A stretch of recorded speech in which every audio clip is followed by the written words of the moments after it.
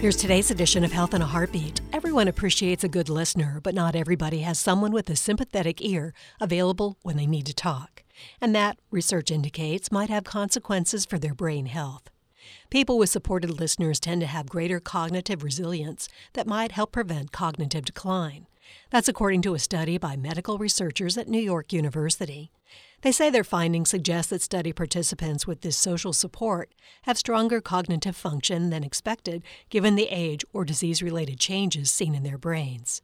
Scientists believe that resilience acts as a buffer to some of the mental infirmities of aging. Researchers came to that conclusion after analyzing data from more than 2,100 people who self-reported their social interactions and then underwent brain scans and neuropsychological assessments. The scans measured participant brain volume with lower volumes associated with diminished cognitive function. The average age of the group was 63.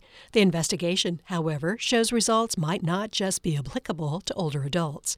People in their 40s and 50s who didn't have access to good listeners had brains that were cognitively speaking 4 years older than those who had high listener availability.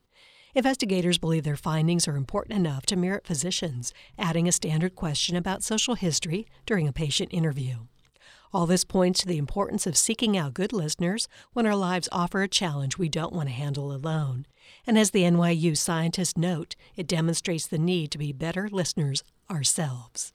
Health in a Heartbeat is produced by University of Florida Health, committed to advancing excellence in patient care, research, and education, and by WUFT-FM.